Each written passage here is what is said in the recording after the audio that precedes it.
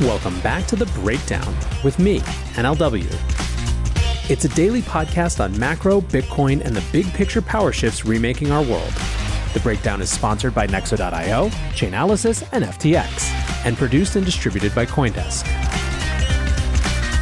What's going on, guys? It is Saturday, September 24th, and today we are talking about the new weird and the terror of the in-between. Before we dive in, a quick note. There are two ways to listen to The Breakdown. You can hear us on the CoinDesk Podcast Network, which comes out every afternoon and features other great CoinDesk shows, or you can hear us on the Breakdown Only feed, which comes out a few hours later. Wherever you listen, I would so appreciate it if you would take the time to leave a 5-star rating or a review wherever you happen to listen. It makes a huge difference, and I really appreciate it. Also, a disclosure as always. In addition to them being a sponsor of the show, I also work with FTX. Finally, I want to tell you about CoinDesk's new event, the Investing in Digital Enterprises and Assets Summit, or IDEAS. IDEAS is designed to facilitate capital flow and market growth by connecting the digital economy with traditional finance. Join CoinDesk October 18th and 19th in New York City for a 360-degree investment experience where you can source and invest in the next big deal in digital assets. Use code BREAKDOWN20 for 20% off a general pass and register today at coindesk.com/ideas. So let's start with the biggest theme this week, which is about what the week told us about where we are psychologically. Obviously, there was an FOMC meeting where somehow investors were taken by surprise that the Fed believed that at the end of next year, the federal funds rate was going to be somewhere between 4.25 and 5%. So when all was said and done, the 75 basis point rate hike didn't really matter to investors, but the Fed's acknowledgement for how long these market conditions were likely to remain did. We also learned, as I went over Thursday, that there is a clear enemy in the Fed's view at this point. That is the tightness in the labor market. They insist that labor must come down for there to be any hope of getting inflation under control. My frustration is that it feels like they're making the same mistake they made last year, just in a different form. 2021's mistake was the Fed's view that the labor market was just global financial crisis 2.0, in which jobs were slower to return than financial markets. Because of this, they let inflation run hot. In 2022, they seem to be viewing this as some normal labor market that will come down based on normal factors, rather than something that has fundamentally changed post-COVID.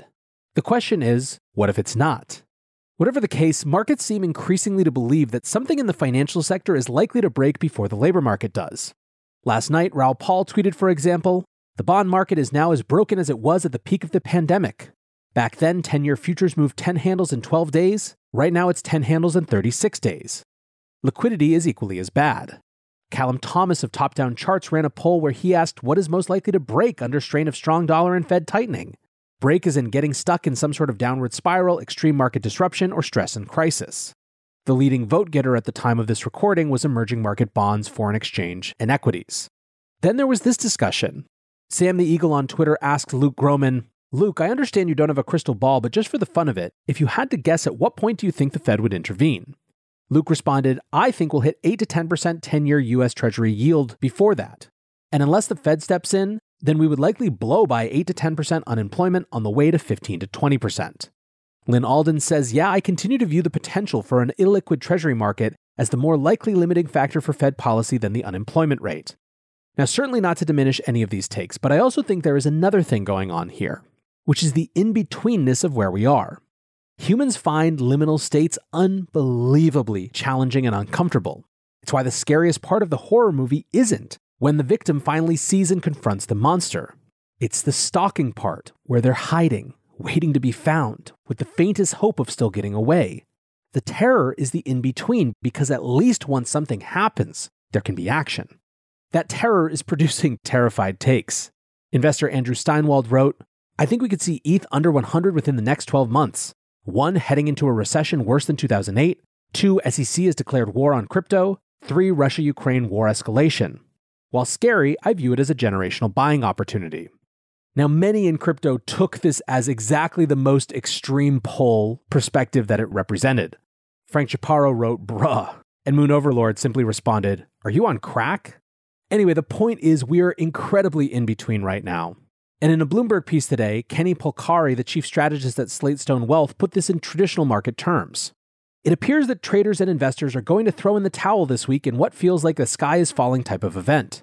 Once everyone stops saying that they think a recession is coming and accepts the fact that it is here already, then the psyche will change.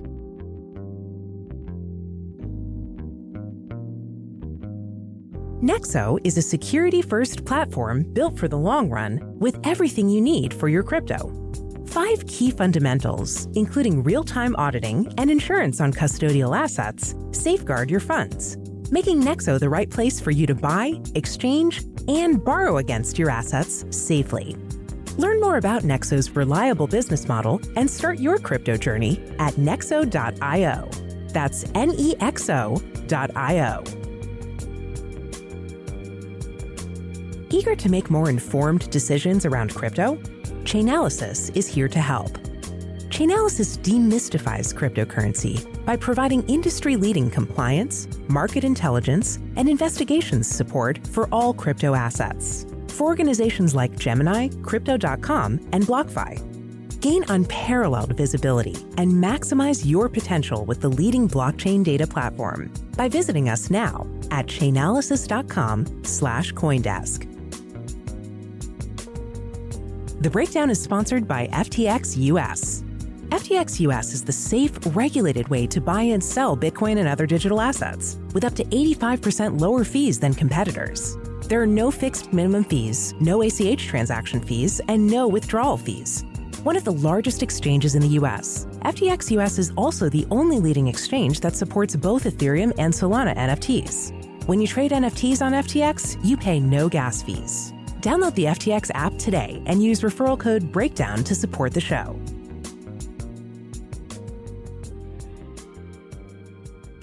Let's talk about a few stories we didn't have a chance to discuss earlier this week.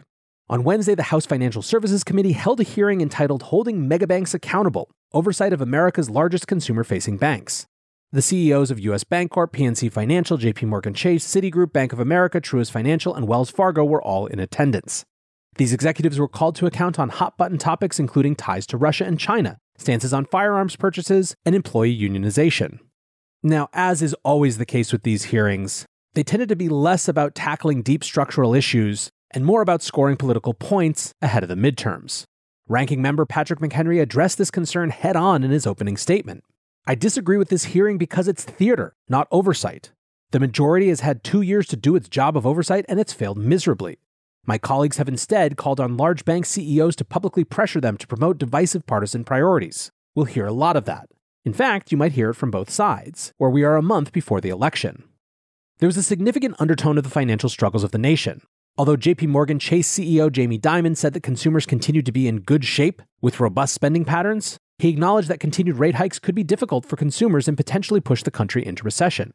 When asked whether or not they have confidence in the Fed's resolve in fighting inflation, each CEO confirmed their support for the central bank.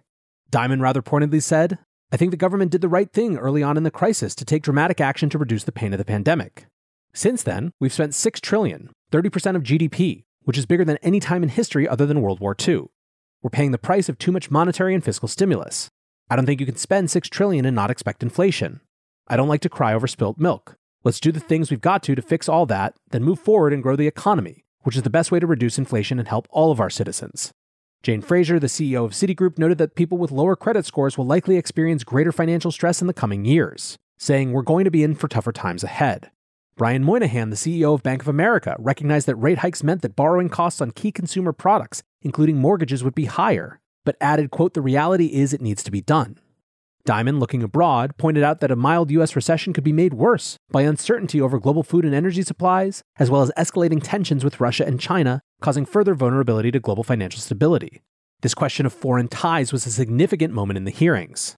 Dimon pushed back on Brad Sherman's questioning about JP Morgan's Russia clients, saying we are following the instructions of the American government as they asked us to do it. There were also questions to multiple CEOs about how they would act should China invade Taiwan. The CEOs responded that they would act as the US government instructed. There was some discussion of CBDC policy, with the CEOs mostly rejecting the idea of those systems. They questioned the ability of the Fed to operate a retail banking product like a CBDC, with all of the customer service requirements that would entail. They also expressed displeasure at the idea of being pressured to flag as suspicious or outright censor transactions related to controversial but legal purchases, including firearms. Dimon said, "We don't want to be in the business of telling American citizens what they can do with their money." In terms of crypto, there wasn't much, but what there was got a fair bit of press. Brad Sherman, who's one of the most frequent crypto critics on the Hill, asked whether these CEOs intended to finance crypto mining. Citigroup CEO Jane Fraser said, "I do not believe so." And Bank of America CEO Brian Moynihan and Wells Fargo CEO Charles Scharf both said their banks had no plans for that either.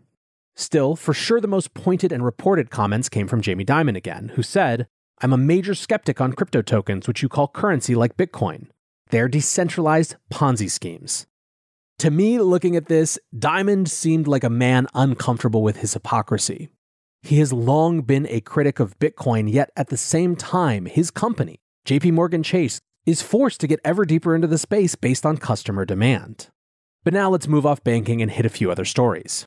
In Europe, the European Union has finalized the text for its landmarks Markets in Crypto Asset or MiCA legislation, which will provide a comprehensive regulatory framework for the crypto industry in Europe. While the text is still officially open to comments, sources briefed on the internal process have said that in practice it is finalized. A leaked draft of the legislation that was dated September 20th urges enforcement agencies to take a substance over form approach to the law, meaning its provisions could apply to some assets classified as NFTs, which aren't formally considered by the law. The law will require things like issuers of crypto assets to publish white papers containing technical roadmaps, platforms to register with authorities, stablecoin issuers to hold capital and uphold prudential management standards. The latest draft updated wording around algorithmic stablecoins, which were originally not covered by the legislation. Algo stables are now within the scope of the regulation, quote, irrespective of how the issuer intends to design the crypto asset, including the mechanism to maintain a stable value. A previous draft sought to limit the issuance of stablecoins which were denominated in non-EU currency, which industry figures feared would block popular US dollar stablecoins from the European market. The latest draft has moved to unify regulatory treatment regardless of currency denomination of a stablecoin instead. Another concern of lawmakers this year was that the regulations would be outdated before they were made, regarding their failure to cover NFTs. The leaked draft considers that genuinely unique NFTs should not be covered, but that, quote, the issuance of crypto assets as non-fungible tokens in a large series or collection should be considered as an indicator of their fungibility. Essentially, this would bring the vast majority of the NFT marketplace within the scope of the regulation as well. Obviously, we'll get a lot more information here when the official text is released, but for now, it's part and parcel of this sort of beginning of the endgame idea in regulatory discourse that we've been talking about for months. Now, moving back to the macro for a minute to update a story from earlier this week. We talked a lot about the decrease in home builder sentiment, the increase in mortgage prices, the idea that some in the housing sector are calling it a housing recession already. But there is a growing narrative that we didn't discuss, which we'll call the golden handcuffs narrative. While we talked a lot about how high interest rates could sap demand by forcing buyers out of the market because the average monthly payments have gone up so much, there's also the potential that those higher mortgage payments also sap supply. The reason being that people who locked in rates at 3% have such a disincentive to sell their house and get locked into a new, much more expensive mortgage. That disincentive creates another force for reducing inventory. Nick Timmeros of the Wall Street Journal writes, the golden handcuffs of a 3% mortgage. Homeowners with low mortgage rates are balking at the perspective of selling their homes to borrow at much higher rates for their next homes, a development that could limit the supply of houses for sale. Danny Baldus-Strauss put some numbers around this. This is crazy, he writes. If you secured a 30-year fixed mortgage on a $600,000 home at a 2.6 interest rate in 2021, you have the same monthly mortgage payment as someone who just bought a $392,000 home at today's 6.2% interest rate. Nick, again, quoting from a Redfin report, writes, typically when mortgage rates shoot up, we expect prices to come down in turn. But with so few desirable homes coming on the market, buyers are not getting much relief. They write, what's happening in the housing market feels more like a new weird. As you can tell from the title of the show, I think a new weird is a perfectly apt summary of just about everything right now. And one final story before we close out today.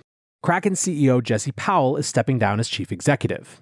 He hands the reign over to current chief operating officer Dave Ripley, who has been in this role with the company since 2016.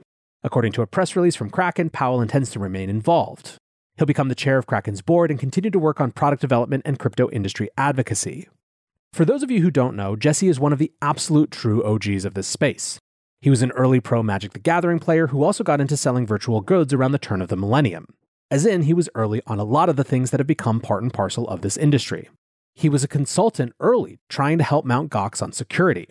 As an aside, Mt. Gox originally stood for Magic the Gathering Online Exchange, although as Jesse pointed out in 2019, quote, MTG cards were never actually tradable on Mt. Gox, before the domain was repurposed for the Bitcoin exchange. I got into Bitcoin through a random news article about it. Turns out many crypto fans are also Magic fans. Anyway, after his experience with Gox, he was pretty sure that a replacement was going to be needed and formally launched Kraken on September 2013, although the company had been founded earlier. He was, of course, correct, and Gox collapsed a few months later. Powell and Kraken have been innovators and first movers in the space for years. They've tended to take a strong stance on regulatory questions. For example, in April 2018, they refused to comply with the New York Attorney General investigation around whether they had done enough to protect customers from market manipulation and money laundering. In September 2020, the company became the first crypto exchange in the US to be granted a special purpose depository institution charter in Wyoming. Now, there have been various controversies about the way Kraken was run and Powell's libertarian values, but when the dust settles, there is only one clear thing. And that is that for a decade, Jesse and Kraken have been stalwart builders in the Bitcoin and crypto space. And it's much, much better for him having been here. In the thread announcing his departure, Taylor Monahan wrote, "Love you and everything you've done for this industry over the years. Hopefully getting you away from the company shit means you will have more time to shape the entire industry to be better, fairer, and more empowering to each and every individual." Jesse responded, "Thank you. I appreciate your service and commitment as well. Few have more perspective. Indeed, stepping up a level should give me more bandwidth to actively engage on some of the important and existential policy issues we're facing." To which Jake Chervinsky of the Blockchain Association wrote, "Well, that's the best news I've heard today." So thank you, Jesse, and excited to see what you do next. But for now, let's wrap the show and let you get off to the rest of your weekend. I want to say thanks again to my sponsors, Nexo.io, Chainalysis, and FTX, and thanks to you guys for listening. Until tomorrow, be safe and take care of each other. Peace.